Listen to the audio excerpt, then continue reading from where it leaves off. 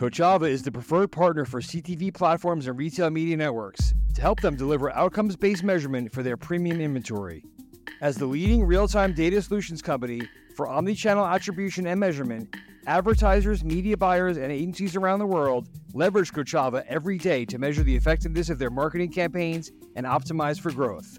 Major publishers and ad platforms across CTV, retail media networks, and other premium advertising channels utilize the Coachava Publisher Suite for performance marketers buying media on their platforms. Go to Coachava.com to ignite your platform's performance today. That's Kochava.com. I'd like to introduce you to Publica by IAS, the award-winning CTV ad server trusted by some of the biggest streaming services and smart TV manufacturers globally. Publica helps a growing number of AVOD and FAST services to power their programmatic ad break decisioning via products including a unified auction, server-side ad insertion, and a demand-agnostic ad server built from the ground up around streaming. Head to getpublica.com to find out how they help CTV publishers to grow their advertising revenues and provide streaming audiences with linear-like TV ad break experiences. It's a rough time out there in digital media these days. It feels like everyone's having layoffs, even publications that have been quote-unquote saved by billionaires. Plus, advertisers are still generally wary of supporting news. This week on Next in Media, I spoke to Tim Hulskamp. He's the founder and CEO of 1440, about how the media upstart is bucking all the trends by thinking like an investor and driving subscribers like a basic math problem. It's a super interesting bright spot amidst all this bad news out there, so I think you'll enjoy this one. Let's get started.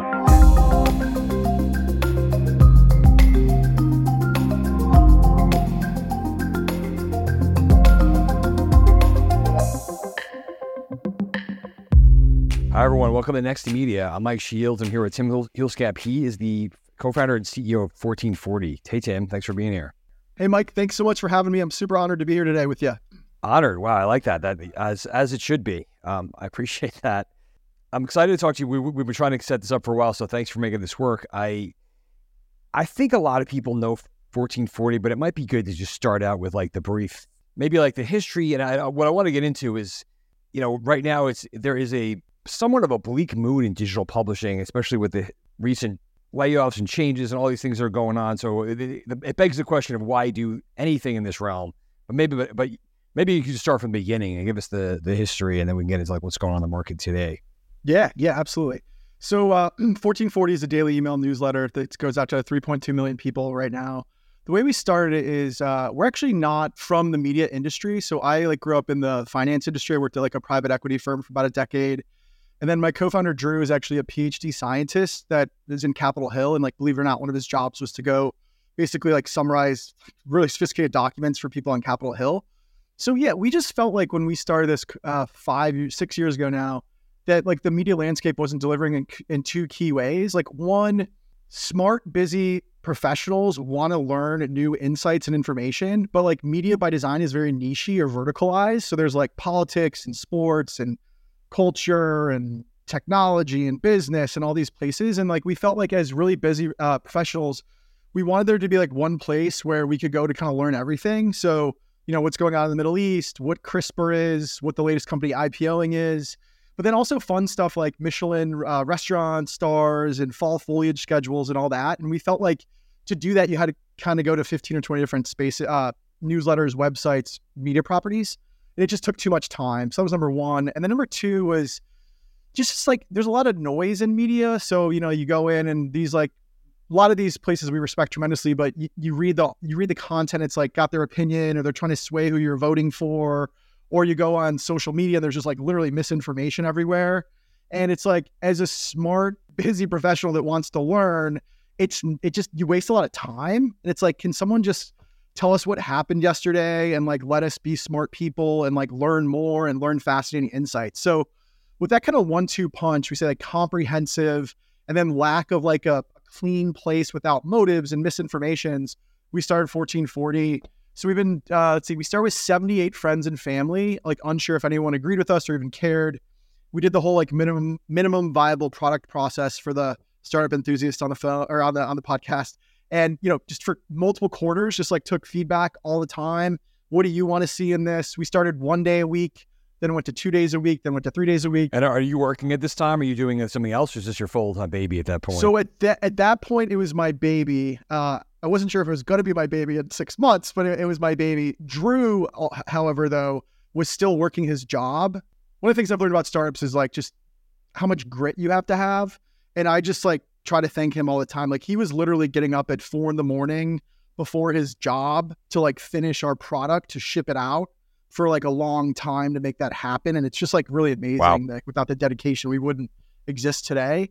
But yeah, so we were kind of like, I had left I actually basically got essentially laid off in PE. They like basically said that you can, a larger private equity firm bought us and they gave me like an exit package so I could go like explore it. So I was in that stage where I had like, it's a good moment to try and do something like this. Yeah, exactly. It was really, super blessing there. Right. So like I basically had been in private equity for about a decade and then, sat on a bunch of boards, saw a bunch of companies scale to like billions of dollars.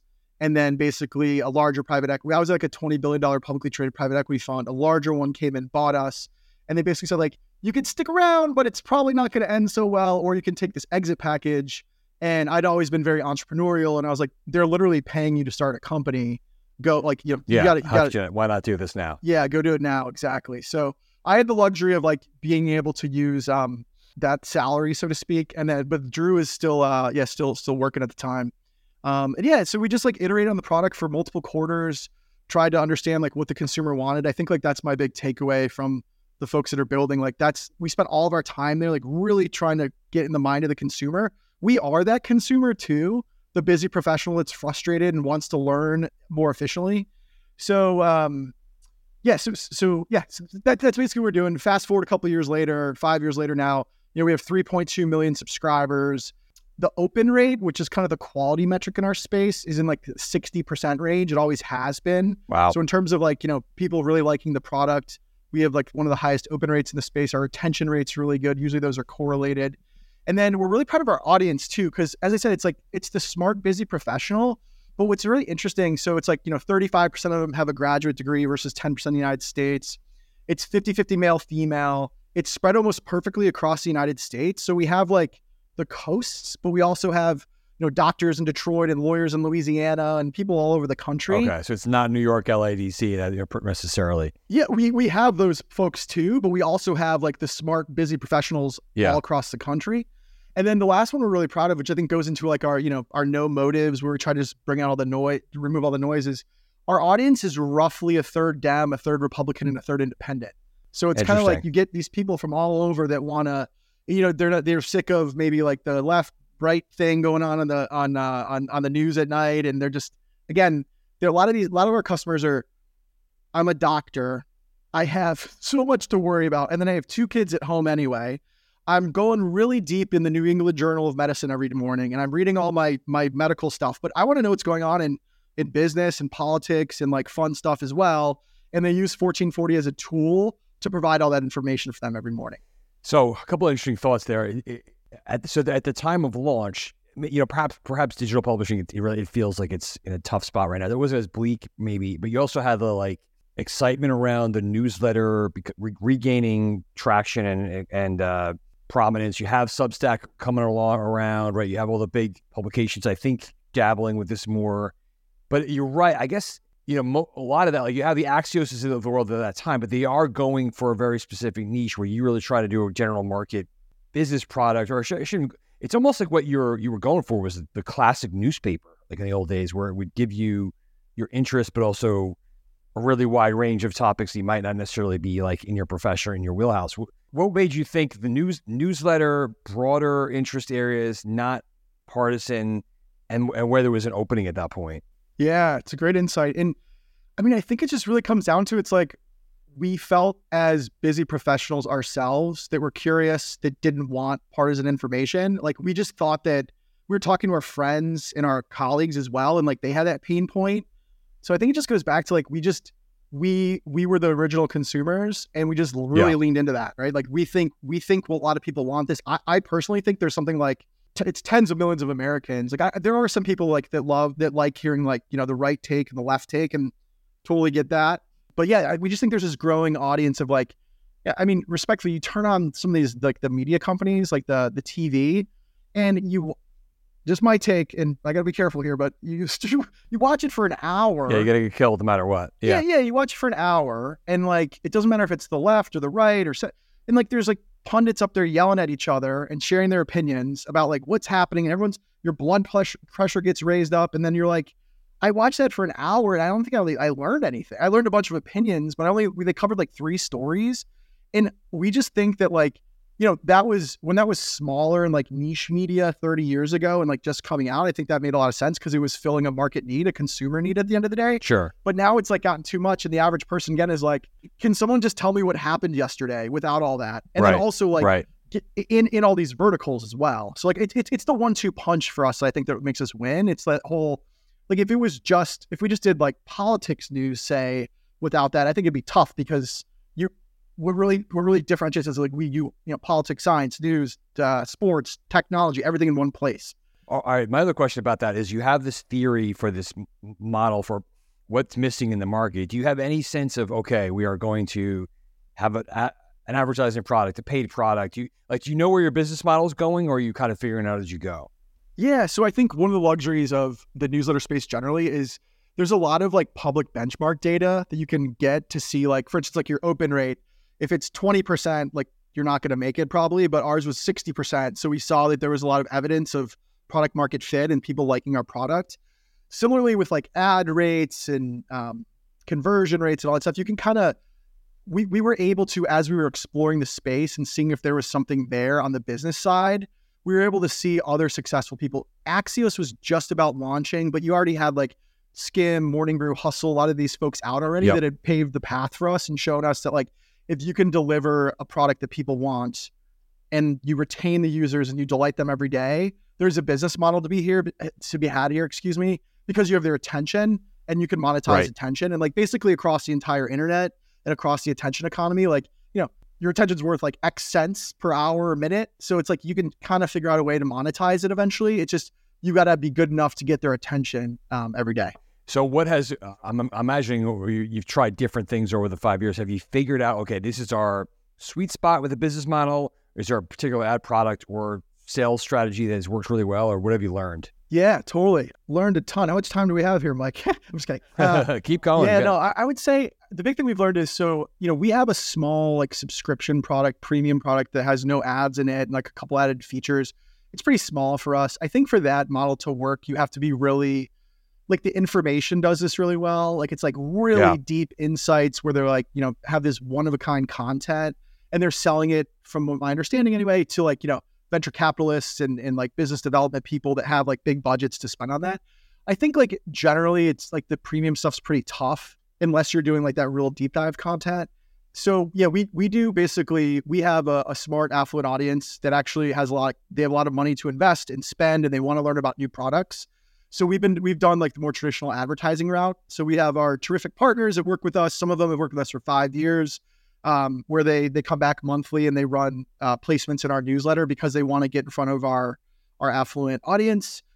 It's like, we talked to, they have a $20 million budget, say, on growth, and they're putting $5 million on Facebook and $2 million on Google and $2 million on newsletters.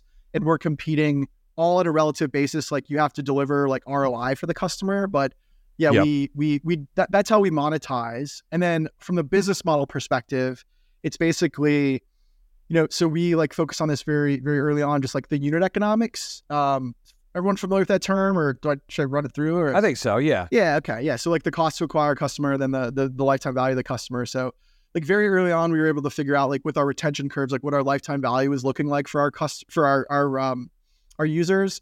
And then it's all about like just getting your customer acquisition costs down. So we basically have like a very focused lean and mean business model where we basically do 3 things. Outside of hiring a world-class team, once you have the team, it's 3 things. It's write the newsletter every day, delight the customer. I think we see that with our 60% open rate. We sell the ad placements, as I just said, and then we take majority of our revenues and then reinvest them back into growth via like a flywheel business model. So basically we can go in and like we're spending, 7 figures now on growth each month. Like, so basically we're on Facebook, Instagram, Google, TikTok, other newsletters. We try them all, Pinterest, Quora, Reddit, et cetera, constantly looking for the next channel. And then, we're trying to find our audience on there and then bring them onto the newsletter where we monetize them, hopefully in perpetuity, given our world-class retention rates. So I think a lot of this like business model was like already kind of folks had figured it out. And then we were lucky enough to like come a little later and just see how it all worked, but then like focused incredibly on delivering for the customer. So yeah, that's kind of it. Like, we try to keep the team really lean and mean. So we do like over $1 million in revenue per employee, and we're currently only focusing on our one product at the moment. We are thinking about other things, but we try not to chase like, small revenue and small opportunities. We think like we've seen a lot of people do that, especially in the media space, where they chase a bunch of things, raise a bunch of money, and then that doesn't end well usually. It's not fair. It ends well for a couple companies. It doesn't end well for a lot of companies. So we've basically been like, can we instead be focused, be profitable, control our own destiny, largely bootstrap the business, have supportive investors, but not who like tell us what to do and like can pull the strings on us if we don't make a revenue quarter or like we're unprofitable. So we just made that decision really early on to kind of, and that was for my VCP days. I saw a lot of companies blow up, frankly. Just, companies writing one of the companies in 2008 was writing IPO papers at a $900 million valuation and was out of business 6 months later. And it's like, that was just like, whoa, right? So we always said like, insane. Let's try to build like a profitable, durable business model. And we focused on that really very, very much so at the beginning. And now we've like let that flywheel spin for multiple years, and it's spinning pretty nicely right now. But you mentioned you're on Facebook, Instagram, Pinterest, et cetera. So, I mean, does that mean you're constantly spending to acquire customers? Yeah, absolutely. So you can't, because that's all probably, I don't know if every publisher is that active or thinks that way. It's almost like it reminds me of a streaming service where you're constantly in that market and trying to fight churn. Like you can't just rely on people forwarding this thing and signing up. Like you have to be in that market all the time. So slightly disagree with that. I would say, so about a third of our growth is organic. So it's word of mouth, referral, people forwarding the email. So we would totally continue growing even if we turned off growth. It just allowed us to grow much faster. Gotcha. Okay. Right. Because I think we figured out the unit economics like model. It's really interesting. I'd love your take on this. I was actually talking to someone else about this. There's almost like a stigma about doing paid growth. Like in media, like people don't talk about it. Yes, I agree with that. Or you're buying an audience that's not real somehow. Yeah, but it's not though. It's just like, I mean, in the private equity world where I came from, they're like that team figured out how to turn $1 into $6. Like that's the whole point of this exercise, right? So, but in the media world, sometimes people look at it and they're like, well, 2/3 of your audience is paid, and it's like, well, that's how 99.9% of businesses work. They basically have a product and they have to find marketing. Now, if you're Instagram or one of these companies that, has an incredible once in a blue moon product and it like blows up over the entire internet, like those are incredible. Yeah, that's different, but that's it's awesome. But yeah, that's like the one business a year basically does that, right? The rest of them are doing this whole, I have a lifetime value of a customer. How do I delight them? How do I retain them? And how do I acquire them efficiently? So it's just weird. Not being from the media industry, as I talk to more people, they're like, oh, you guys do paid growth. And they kind of give me this look. And I'm like, so you're not doing paid growth? You haven't figured that out? Like, what am I missing? So it's just fascinating. Yeah, it is. It's a different mentality. I think it's non-traditional, but it makes a lot of sense. And I think there's a lot of classic media publications that just didn't even do a whole lot of analytics and cost analysis like you're talking about. But that's changing, obviously. But that isn't. It's a different approach that you're bringing to the market. Yeah, we can tell you the lifetime value and the cost of every single user we've ever brought into our system. Yeah. Can you tell us a little bit about the advertisers you've been working with and the brands? And I'd love to maybe get your take on what is the digital publishing ad market like right now? Yeah, absolutely. So as I said, like we work with brands that largely what we'll call like direct response. So they are selling products or services. They tend to be like financial services companies and then consumer goods products. Those are the biggest two buckets. Again, like these companies are profitable and they have money to reinvest back into growth. Kind of the same thing we're doing, but just on the sell side versus the buy side. And they basically look at this and like, their customer acquisition costs and lifetime values are higher. So like, we target like $2 or $3 customer acquisition cost. A credit card company is targeting like $100 or something like that because they make $300 off the credit card. Yep. But it's all the same thing. So they just have these budgets and they're trying to deploy them efficiently and see returns on it. We definitely did see so it's amazing. If you go back and look at our data, our CPMs, were highest the same month that Bitcoin was at $69,000. So if you go back and look at it, it kind of makes sense, right? That's when SoftBank was giving out money to all the companies. Everything was frothy and everything was going to the moon. So we saw a lot of some of our partners, I think, I'm speculating here, but from what I can muster. Like, I think they basically, if they were looking for like a 2x return during like the good times, maybe it's like 1.5. So they can spend more and run more and that whole thing. So we definitely saw our CPMs decline a little bit, or not a little bit, like quite a bit from like the Bitcoin high for like over the next year, but it's rebounded since like late Q3 of last year. It started to rebound. Have you found, sorry to interrupt you, like a lot of brands are, and I don't know, it depends on how you categorize yourself. A lot of brands are like freaked out about news right now. They don't want to touch it. They don't want to be next to anything that's scary, bad, like, oh, war, crime. Then they also are very afraid of getting caught up in the culture wars, getting caught up in the partisan stuff. So I guess, are you encountering that? Or does your, nonpartisan bent kind of help you there? Yeah, the latter. It definitely helps us there from like a brand safety perspective, because they know that if it's something, there might be something like, if you could hypothetically be next to a hurricane or something like that, but you're not going to be next to like an opinion piece from a senator on gun control, because we don't cover that. It's not in there.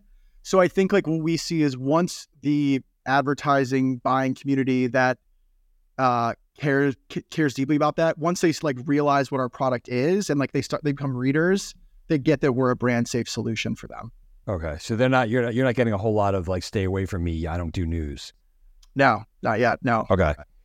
What about, I know we compared you to Axios and you started around that time, that they've made a really big business in they're very, in some ways, DC centric publication where they have this, I wouldn't call it direct response advertising, but it's like the think tanks and the lobbyists and Google and Facebook producing like branded content that's very specifically trying to sway hearts and minds.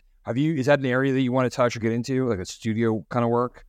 Yeah, so we call it just like Fortune 50 advertising, where it's like more awareness focused than like direct, like return on investment focus. So yeah, it's actually one of our areas of focus this year. We recently hired someone from Amazon and Business Insider to hopefully take our sales to the next level and partner with some of those brands. That's Elizabeth Milstein, correct? Yeah, Lizzie. Yep, Elizabeth Milstein, exactly. So she's working. Yeah. So what's her mission, kind of? Yeah, I think it's to tell that story that I think we didn't do a great job early on of like getting out in the marketplace. I think like we made the strategic decision. I saw this as an investor.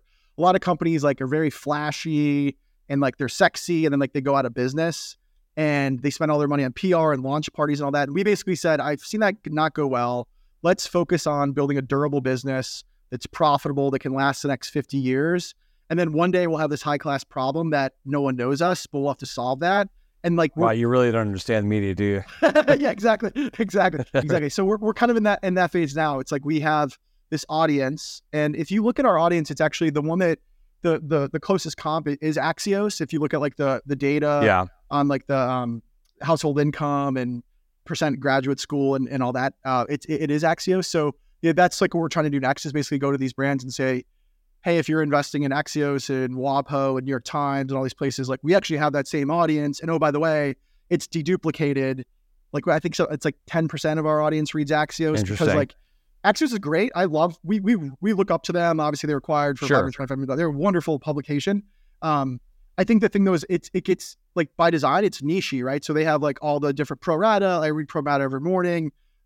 We love the politics ones, but like, again, if you're a busy professional, you don't have time for all those. So we try to give you all everything in one place for everything else. And because of that, we actually have a lot of what I call like, maybe like, we have a lot of intellectually curious folks that maybe I wouldn't consider news junkies. So like, they're really smart. Like as an example, I read a lot of like business news and crypto and venture capital and all that, but I'm not reading like Politico or any of those like really deep niche politics ones, because it's just like not my take. It's not my thing.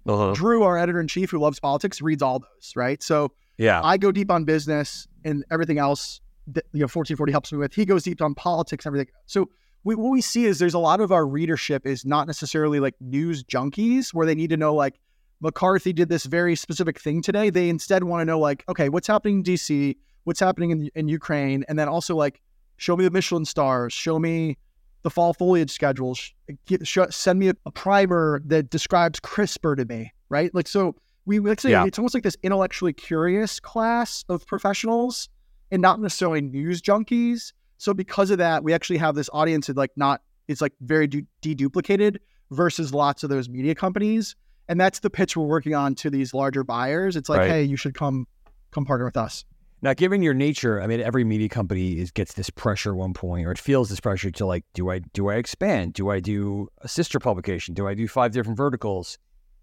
I wonder if you're thinking about that because you don't want to lose what you are and go and become a Politico or become in whatever category, the deep, like hardcore news junkie thing.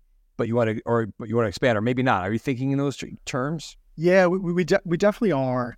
We're trying to think about like not what's next, but like what's the incremental solutions we could provide to the reader. We're still trying to work through that, but we actually think like instead of going niche and like tangentially vertical, if that's the right term, right? Science, like we could launch a science newsletter and a business newsletter and all those things tomorrow. Yeah, but we actually think there's something bigger, and we haven't figured out exactly what it is yet. We're working on it. Stay tuned, but it's more like kind of leaning into what we do well, which is basically curating knowledge across all the different verticals. Like, can we go more into that? And then instead of like just doing the news, do it on other topics as well and help people stay smart. Maybe learning about things like, Alzheimer's and CRISPR, as I've said like 5 times now. My buddy always says I say CRISPR like 5 times on these things. So he's right. So yeah, it's I think it's like we're trying to figure out does it make sense to like niche down or like do something else? But regardless, the thing that we like to think about is, so if you're like a political DC insider, again, to use that an analogy, wonderful business because the people that literally are setting the policy agenda for the United States, like are reading your newsletter. So like that attention and awareness is worth a lot of money. But like there's not that many of those people, like the insider DC types. There's like a couple 100,000 maybe or something like that. If you look at like sure, it's finite. Yeah, exactly. Where like our audience is tens of millions, maybe 100 million people. Again, like this smart professional, doesn't have a lot of time, wants to learn things fast in a comprehensive way. We think that's really big. So to date, we've stayed away from like niching down and trying to like think bigger. Yeah. And then also just like our TAM, as I said, like we think it's pretty big. We think it's like 100 million people or 80 million people or something like that. So because our TAM's large and we only have 4 or 5% of it or something like that, we can keep growing. Where I think what you see with a lot of these like more niche media companies is you kind of hit your ceiling more quickly. You get to 250,000 people and they're like, all right, there's no growth. So we got to go out. And it makes it's totally logical. And I see why people do it. But for us, like, because we're not forced to do that, I think it gives us the luxury of saying, maybe we should like think about this a little differently. And is there something else that's more profitable and more, frankly, just like delivers more value to the user than like another like newsletter? Because there's a lot of daily newsletters on specific topics. Like it's pretty crowded too. I was going to say, are we at peak newsletter at this point? It's really different than even the 5 years you started. Yeah, I don't know. Everyone keeps like asking me that, and then like it keeps, it's so it feels. I want to say yes, but then I kind of also want to say no, because I think with like Substack and you have Beehive now, I think what's really fascinating is the creator economy. People are starting to realize. Okay, I'm like super biased on this, but I get something like, I actually count, but it's like 150, 200 newsletters a week. I love them. They're incredible, right? So you have like, I get one on shoes, Chicago is where I live, food, Michelin stars, crypto, like all these things that I'm like really passionate about. You got a little bit of a problem, Tim. So, yeah, exactly. But what's so cool about them though? So like, I can pull them into my inbox. They're there for me. And I realize this is a newsletter guy pitching people on newsletters, but right, it comes into my inbox, and then I can quickly look and see some person that's incredibly passionate about X space went out and researched that for 20 hours a week, put their heart and soul into it. It has all these awesome insights, and they're talking to awesome people in the space, and then they send it to my inbox, and I can read it for free if I want to. It's like incredible. Yeah. So like, and so I get all that knowledge and insights, and then also I can like I use the snooze feature. Like actually Tuesday nights, I get like 30 newsletters, and I snooze to Tuesday night, and I read for 2 hours, and I just have like this myriad of information that's incredible. So yeah, are we at the peak? Maybe, but like I actually think as more of these creators come aboard and use platforms like Substack and Beehive and ConvertKit and all that, I actually think there's a long way to go still. The flip side of that is I do think there's a lot of maybe like not excellent quality newsletters. So like, kind of just like with any bubble or, the tech bubble in 99, like there's a bunch of bad companies and bad products in there. But I think on the whole, like there's going to be more people utilizing the newsletter as a way to help others learn and help others and help others learn. The form is so flexible and resilient. It really is incredible. Yeah. And you own your audience. They say, email's the original killer app. You own your audience on Twitter and, X and Facebook. You could get like, they could just take the audience away from you. Like you always have control over the audience. You can always reach them. So yeah, we think it's like a wonderful medium and, folks really enjoy it. And so I would say like kind of peak, but like still feels like there's quite a bit of runway. All right, Tim, I think it's a very hopeful note to end on. Awesome stuff. Great conversation. Let's do it again sometime. Cool. Yeah, Mike, thank you so much again for having me. Super honored to be here. I love what you're doing. And if I could be helpful in any way to you or your listeners or anyone, feel free to shoot me an email at tim@join1440.com. Awesome. Thanks so much. Have a good one. Thanks, Mike. Thanks again to my guest this week, 1440 founder Tim Hulskamp, and of course my partners at Publica and Coachella. If you like this week's episode, please take a moment to rate and leave a review. We have lots more to bring you, so be sure to hit that subscribe button. We'll see you next time for more What's Next in Media.